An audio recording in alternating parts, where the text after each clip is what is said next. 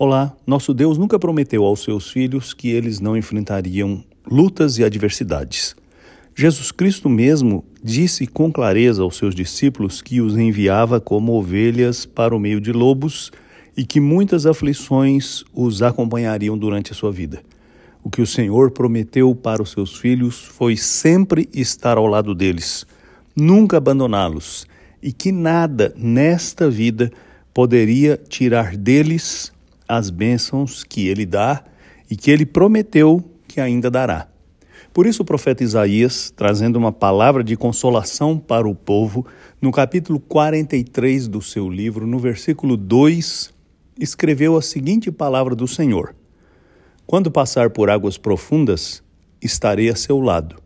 Quando atravessar rios, não se afogará. Quando passar pelo fogo, não se queimará. As chamas não lhe farão mal. É claro no texto que um servo de Deus pode passar por águas profundas, pode passar pelo fogo, que são figuras dos sofrimentos a que todas as pessoas estão sujeitas, incluindo os filhos de Deus. Mas o Senhor lhes garante que estará com eles e que estas adversidades não podem tirar o que ele lhes deu.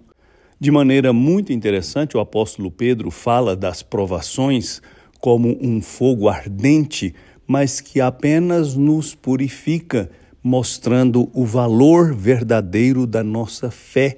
Portanto, não precisamos ter medo, mesmo das situações mais adversas.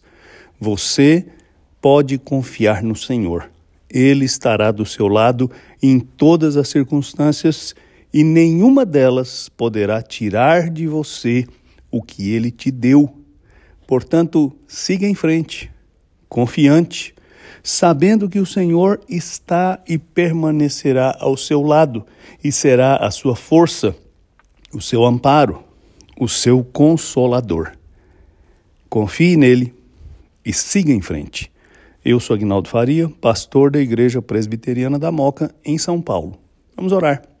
Senhor, muito obrigado, porque apesar de não ter nos prometido uma vida de facilidades, prometeu estar sempre conosco. E eu te agradeço, porque esta tem sido a experiência de quem confia no Senhor. Dá-nos a graça de confiar e seguir.